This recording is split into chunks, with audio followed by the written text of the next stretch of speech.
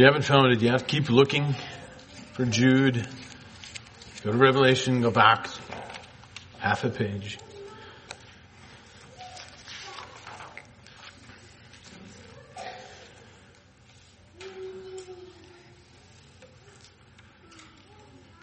Let's go ahead and pray.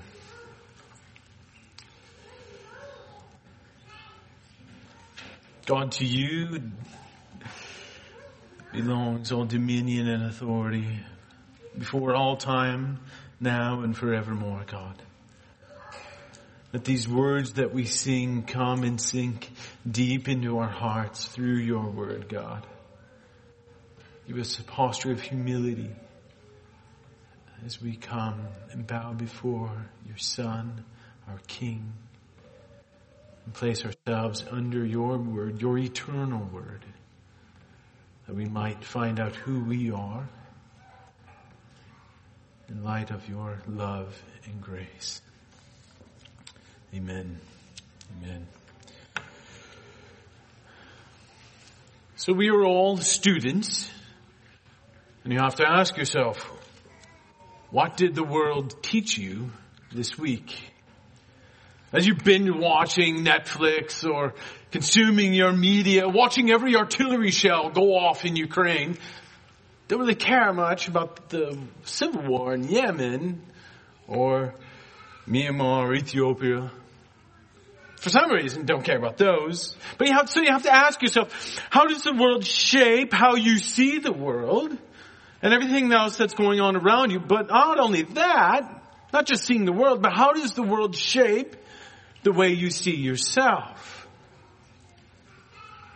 It'll be easy, especially now, to rail against society from the pulpit, and that's not what we're here to do. But you have to have a sober awareness, at least, of what's happening around us. So you're called to believe again and again and again. You're called to believe that your value and your self-worth are directly tied to your productivity. So if you're not productive, if you're ill and unable to go out and work, you have little value. Actually, you have no value. You're an expense on the national healthcare system. Don't you know that? Go do something about that. Or if you're a man, you can be happily married to multiple men. And if you can't have children, it's not a problem. You can just adopt. Or if you're a woman, it's a little more complicated now because we no longer know what a woman is. But whatever this woman thing is, you can actually transition to it even though we don't know what it is. And you find yourself being this liberated God of the masses. Perhaps most cutting of all is the constant reminder that you are not precious in the eyes of God. No, but rather you're an accident. The result of some slime that burst its way out of the sea and landed on land. They have no value. This is the irony in our culture here. You have no value. You're reminded of that. You're just an accident. But everyone is special. Competition is bad, but everyone is a winner. Natural selection is good. It's the way the world works. But a virus that kills the weak and vulnerable, that's bad and evil. So what have you been taught this week? That's one side of the spectrum. The other side, they've been taught this week that this giant Oompa Loompa is going to come along with his orange skin in 2.5 more years and save America and Western civilization. And this is what the society will bring to you. And you're forced to choose either one or the other. Either you no longer know what a woman is, or you place your hope in this giant Oompa Loompa who's going to come along and save the masses. And just go ahead and pick your side. And when you do, don't forget, part of the fun is that you actually get to hate the other side. You don't know why, but you do. So what is the world teaching you this week? As the world around us continues in incoherence and darkness as its light, we must continually, brothers and sisters, come to the Word of God to find out who we are and how we are to live. And you'll find that your identity It's not something that you're liberated from, that you're going to claim it for yourself, but no, rather it is something that is given to you by God, and given to you by God, your Creator. So that's what brings us to our text here this morning. Let's just go through it here. Jude, verses 1 and 2. Jude, a servant of Jesus Christ and brother of James, to those who are called, beloved in God the Father, and kept for Jesus Christ, may mercy, peace, and love be multiplied to you. So what are we going to see here? What's the main thrust of this sermon? You're going to see that all of your identity is in Christ. It's not something you claim for yourself. It's not something the world will give to you. No, all of your identity is in Christ and in Christ alone. So first part we're going to see here is that we have the posture of a servant. We have a posture of a servant. But then we get to the essence of who we really are. We have a posture of servant who is called, and then finally to live out mercy, peace, and love. We're nearing the end here. We'll take a couple minutes, talk about our sermon series that we're going to be wrapping up next week. We've been we are nearing the end here, and it's beneficial to remind us of where we've been here. And our hopes in going through all of this, going back to Genesis and poring over the Word section by section, is to bring you to realize, many of you heard this multiple times, but you have to rehearse this truth, to bring you to realize that everything is pointing to Christ.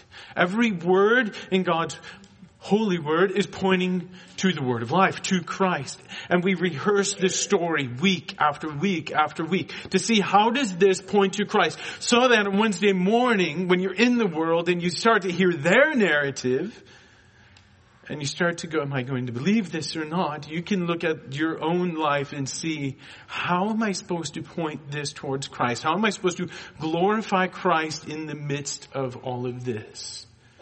And that is our aim. So in the beginning, there was the creation of all, and Christ is the one through whom all things were made. And then we have the fall right afterwards. But what is their hope? Their hope is in Christ, the Messiah to come.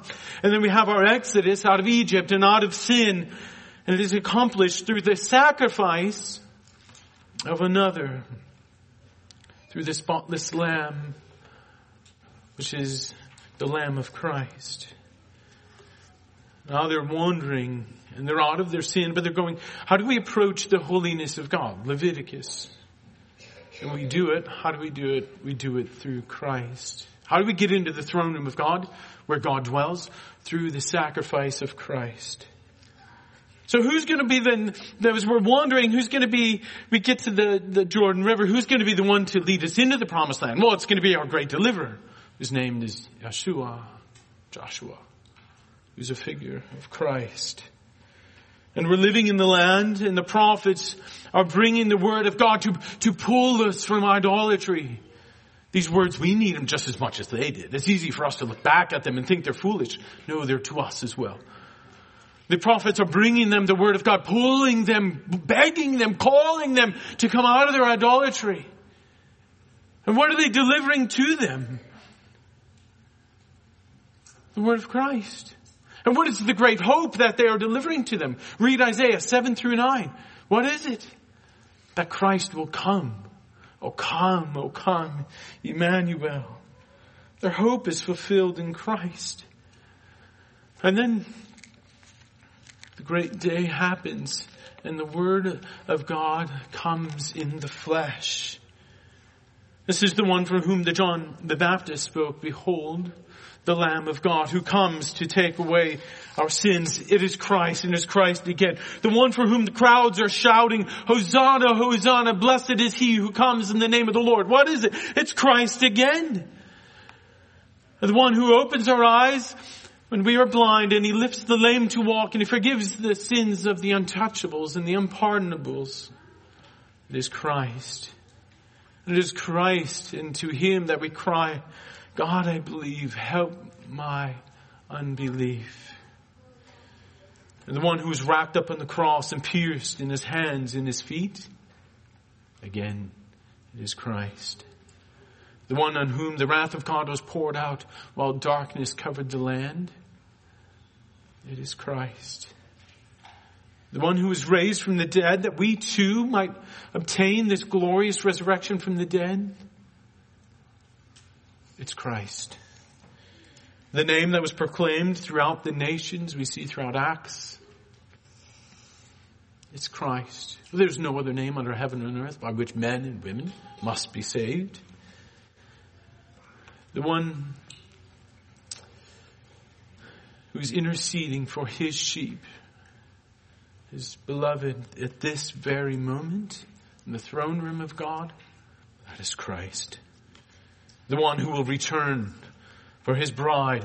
And will be named faithful and true, and he will come riding on a white horse in final victory, once and for all, to punish all of his enemies, to kill Satan, and to bring death to death. It is Christ. And the true groom of the church, us, his bride, with whom we will feast and rejoice forever and ever. Again, it is Christ. And the one whom we will worship if you are in him and trust in him. The one whom you will worship throughout all of eternity. It is Christ. You'll be crying out, worthy is the Lamb who was slain to receive power and wealth and wisdom and might and honor and glory and blessing forever and ever. Brothers and sisters, beginning to end, it is all Christ. So when you go back into the world this week, and Sunday seems quite distant, and you hear the narrative of the world and the story they want to tell you, and they will diminish Christ and they will elevate you, or they will elevate other things, you must keep this truth before you. Keep Christ as the center of all things. So here in our text, what you're going to see specifically, it's not just Christ as the center of all of human history, which is true, but Christ is the center. So he's not just transcendent, but he's imminently close as well. Christ is the center of even your identity, of the essence of who you are, is in Christ.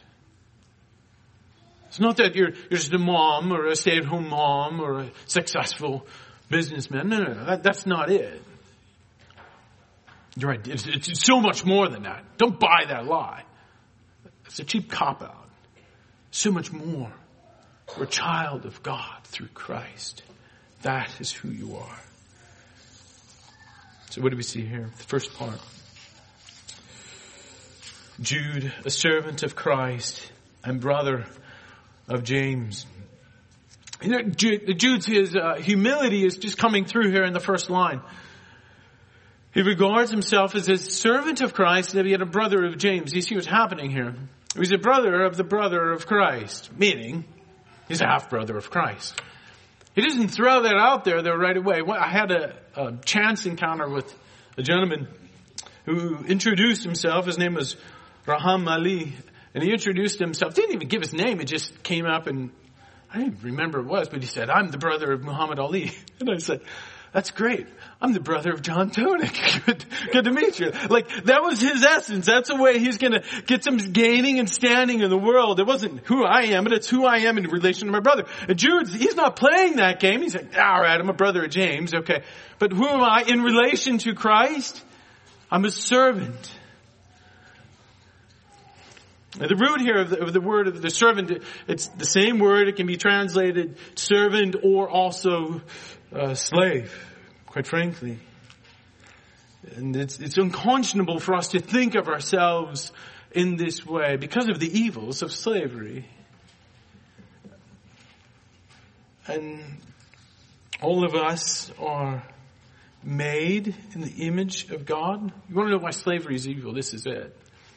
All of us are made in the image of God to obey Him, to worship Him, to bow our knees before Him and Him alone as our sovereign King. So the evil of slavery is not that we refuse to bow our knees before our sovereign King. The evil of slavery is that you are forcing other people to bow their knees before you. It's self-idolatry. That you are not just subjecting people, but you are taking the place of God in their life. So that your will becomes their will. Your dictation becomes their dictation. You say it, they do it. Yeah, but what Jude is saying is that, no, I'm a servant, I'm a slave, yes, but I'm a servant and slave of Christ. It's no longer my will and my desires. It's only His will is done in my life. It's only His desires are brought forth in my actions in all that I do. I am indeed a servant of Christ who empties myself and entrusts myself into the loving hands of Christ. So our relation to Christ and our posture towards Him is that of a servant. So often it's tempting to think. It comes up in conversations before people catch it. And they go like, it's a hint as though God's lucky to have me, Yes, you're His beloved. But your posture is that of a servant. You do His will. You do His beckoning and His call. And you do it joyfully. So when he says, come, follow me, and I'll make you fishers of men, what do? Well, you come. When He says, go therefore and make disciples of all nations, what do? You go. He says, give all that you have to the poor. What do? Well, you give it. Or He says, repent for the kingdom of heaven is at hand. What do you do it? Well, you repent. If He says, let your light shine before men so that they might see your good works and glorify your Father who's in heaven, what do? You let your light shine before men so that they won't glorify you, but that they'll glorify your Father in heaven. If He says to leave your gift at the altar and go be reconciled with your brother, what do? Well, you go and you be reconciled with your brother or sister in Christ. If He tells you to love your enemies and pray for those who persecute you, what do? Well, you do it. You love your enemies and you pray for those who persecute you. If He tells you, reminds you again and again, which we need in this culture, to store up for yourselves treasures in heaven, where neither moth breaks in, where neither moth nor rust destroy, nor thieves break in and steal. What do? We take all of our things that God has given us, and He's given it to us in abundance, and we use them as tools to store up treasure in heaven. Or if He tells us, as we see so much happening in the world around us, to not be anxious about your life, or what you will eat, or what you will drink, nor about your body, nor what you will put on. What do? We just let the sovereign hand of God, as we have a posture of being a slave and a servant towards Christ, we let His sovereign care wash away our anxiety. That's what we do.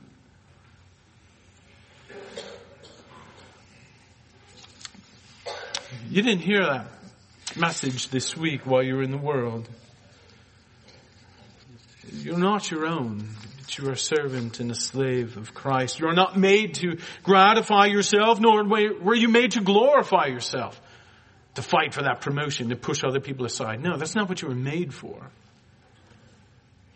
You were created to glorify Christ in all that you have and all that you are as His servant. Okay, so we have Jude, servant of Christ Jesus and brother of James. That's the posture of Jude towards Christ. And now he's going to see the essence of who we really are here in these next couple of words here. To those who are called, beloved in God the Father, and kept for Jesus Christ. Who are you, and how do you think of yourself? Again, the world will be pulling at the strings of your pride and bringing you to think that you're capable, and indeed you have the right to create and project your own identity. But if you want to understand what's happening, what do? When you're struggling with who you are and how you ought to be, go back to Genesis 1-3 again and again and again and read it again and again and again. You want to find the struggles of the world? Read Genesis 1-3 again and again and again. You will see that Adam and Eve, they have an identity, but it's nothing that they've sought for themselves. Rather, it's rooted in God and woven into the fabric of their existence. It says, let us create man in our image, after our likeness. It's rooted in who God is and His existence. That's our identity. So starting right here in the garden, we have our identity. And it's not of our own creation, but because we are created. That's why you have an identity. And you're created in the image of God. So back to our text here. Jude is using the fact that they are called as a means of addressing them. You see that? That's how he addresses them. He calls them those who are called. All of you are new here at some point in time, and if I asked you a name, I've probably asked you 3 or 4 times because I'm horrible with names, so don't take it personally. But none of you, not one of you, said that you were called. Who are you? Well, I'm called. Well, called what? Well, that's a good question. That's not how we think of ourselves. We'll have our name or we'll give it out, but it's not the essence of who we truly are. The name their parents give you doesn't dictate who you are. But how God works in your heart, that shapes who you are. So what does it mean? It's when we think of called, I'm going to call someone, I'm going to project my voice over to them, and then it's done. They can do with it whatever they want. But in the biblical sense, what's happening here is that when you're called, you are summoned. You are beckoned to come, and you cannot do otherwise because the Spirit of God is going to work in you, and it will bring that to fruition, and you can't deny it within your own heart. Look at what Paul is saying in Romans 8. He says, those whom He foreknew, He also predestined to be conformed to the image of His Son, in order that He might be the firstborn among many brothers. Among many. Those whom He predestined, He also what? He called them. And those whom He called, He also justified. And those whom He justified, He also glorified. This is what you want as your identity. That you are foreknown, you are predestined, you are called, you are justified, and you will be glorified in Christ. The world, they can give you whatever they want. I'll take the present calling and the future glory of Christ anytime. That is my identity. That is who I am. That cannot be taken from you. So they rejoice. Paul also says in Galatians 1, but when He who has set me apart from before I was born. It's not of your own will. It's not of your own creation. It's not because you're good. It's not because God needs you. You were set apart before creation. And who called me so sweetly. And He called me by His grace. And we are called, brothers. You were called out of darkness and into light, out of the world and into the kingdom of God, out of our sin and into holiness, consecration and devotion to God. And out of the grasp of the world and the grip of the world and into the tender hands of God our Father. So this is what it also looks like. Your calling, it looks like this, that you are beloved in God, the Father, and kept for Jesus Christ. You're beloved in God the Father. Just let that settle in and sink into your hearts. You're called out of your past sin and all of your uncertainty and brought into the belovedness of God the Father. We just pass right over it. Like it's an introduction. It's nothing. No. Think about that. Out of all your sin, you're called out of all of this and into the belovedness of God the Father. Recently, one of our kids was in a little bit of competition on a Saturday. And he was my son, and it didn't go very well. And in the hallway, in the midst of all of his frustration and tears, I had one job. Look at me. Look at me. Do you know that I love you? It washes everything else away. To know that you are beloved by your Father. And this is what you are called into.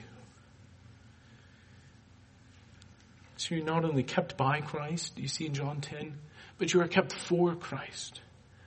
That God will sustain you in this calling until Christ comes back in all of his glory to redeem his bride once and for all. You'll be kept. He's the one doing the work, and he will sustain it in your heart. So, okay, we have a posture of a servant. Our identity is that we are called, and we are beloved, and we are kept. And we are kept to this, to live out a life of mercy and peace and love. Let's just go back to our text. Jude, a servant of Jesus Christ and the brother of James, to those who are called, beloved in God the Father, and kept for Jesus Christ. May mercy, peace, and love be multiplied to you. Remember, as you're studying the Bible, that choice implies meaning. Jude chose to write these words in this particular order, and there's a meaning behind it. Mercy is the demeanor of God. Mercy is the demeanor of God towards those who have been called. Peace then is the result that we have of this mercy, this holding back of the wrath. So that it wouldn't be poured out upon us, but it would be poured out upon Christ when he's on the cross during those hours of darkness. So then we have peace with God, surpasses all understanding. And then the result of that, so remember the demeanor of God is mercy towards us. And then the demeanor of us towards others is love. Love towards God, love towards our brothers and sisters in Christ. And this goes on and on. So when Jude is going to address some difficulties that's happening within the church, he reminds them of this and gives them this great calling to let them know, you are in Christ and you will sustain yourself there. So what does Jude get to then? What's the application we see here? We'll go to verse 3. What do we do? You contend for the saints, or for the faith. Contend for the faith. The very thing that you were called out of the darkness, and this is your new identity. That you have mercy and peace and love of God reigning in your hearts with a posture of being a slave and a servant towards Christ. Well, what do? Well, you fight for this faith, right? You defend it towards those who are attacking, but you also go in the offensive and teach others about this glorious doctrine, this truth, that we deserve hell, but no, we've been called out of the darkness and into glory, and we are awaiting our eternal King. It's so mind-boggling. No wonder why the world thinks it's foolishness. But no, this is your great hope. This is what you have. So every great bit of literature, what do? Well, they copy parts of it. That's what you have as a great story in literature. They're copying this great truth of God. That the King will come and redeem his bride and keep her forever safe in his glory. That's the truth.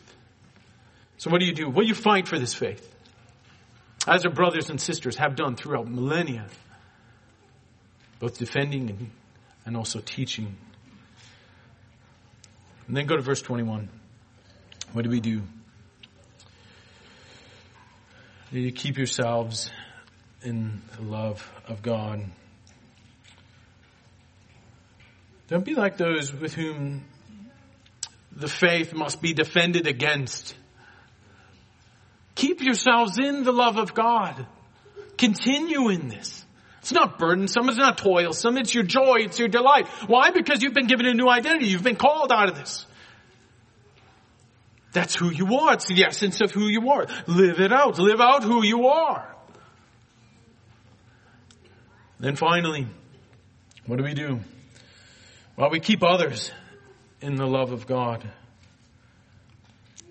Save others by snatching them out of the fire. Watch over your brothers and sisters in Christ. Watch over them carefully. Be mindful of their souls and where they're at. Don't let them go down the road of those first steps towards sin and despair. No, call them back. Bring them back. That's your job. Bring them into the fold as well. And then only we are going to be able to stand up and say, now to him who is able to keep you from stumbling and to present you blameless before the presence of his glory. How? With great joy. To the only God, our Savior, through Jesus Christ, our Lord, be glory and majesty and dominion and authority before all time, now and forever. Amen. Let us pray. Let us pray.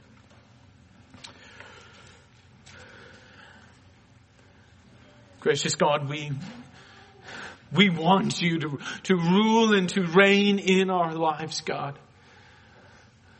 And it's so easy to believe the lies, whether they try to lift us up or tear us down, that the world will present to us, God, like a little serpent who is more crafty than all of the other beasts, making its way into the garden.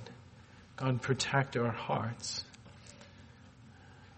Let us not believe anything but the word that you have given us, that we are called and we are beloved in you, God our Father, and that we will be kept by Christ, and we will be kept for Christ in his great appearing, God. And let in our church, God, let mercy and peace and love be woven into the fabric of how we interact with each other, that you might be glorified and that your dominion might be fully known in our presence.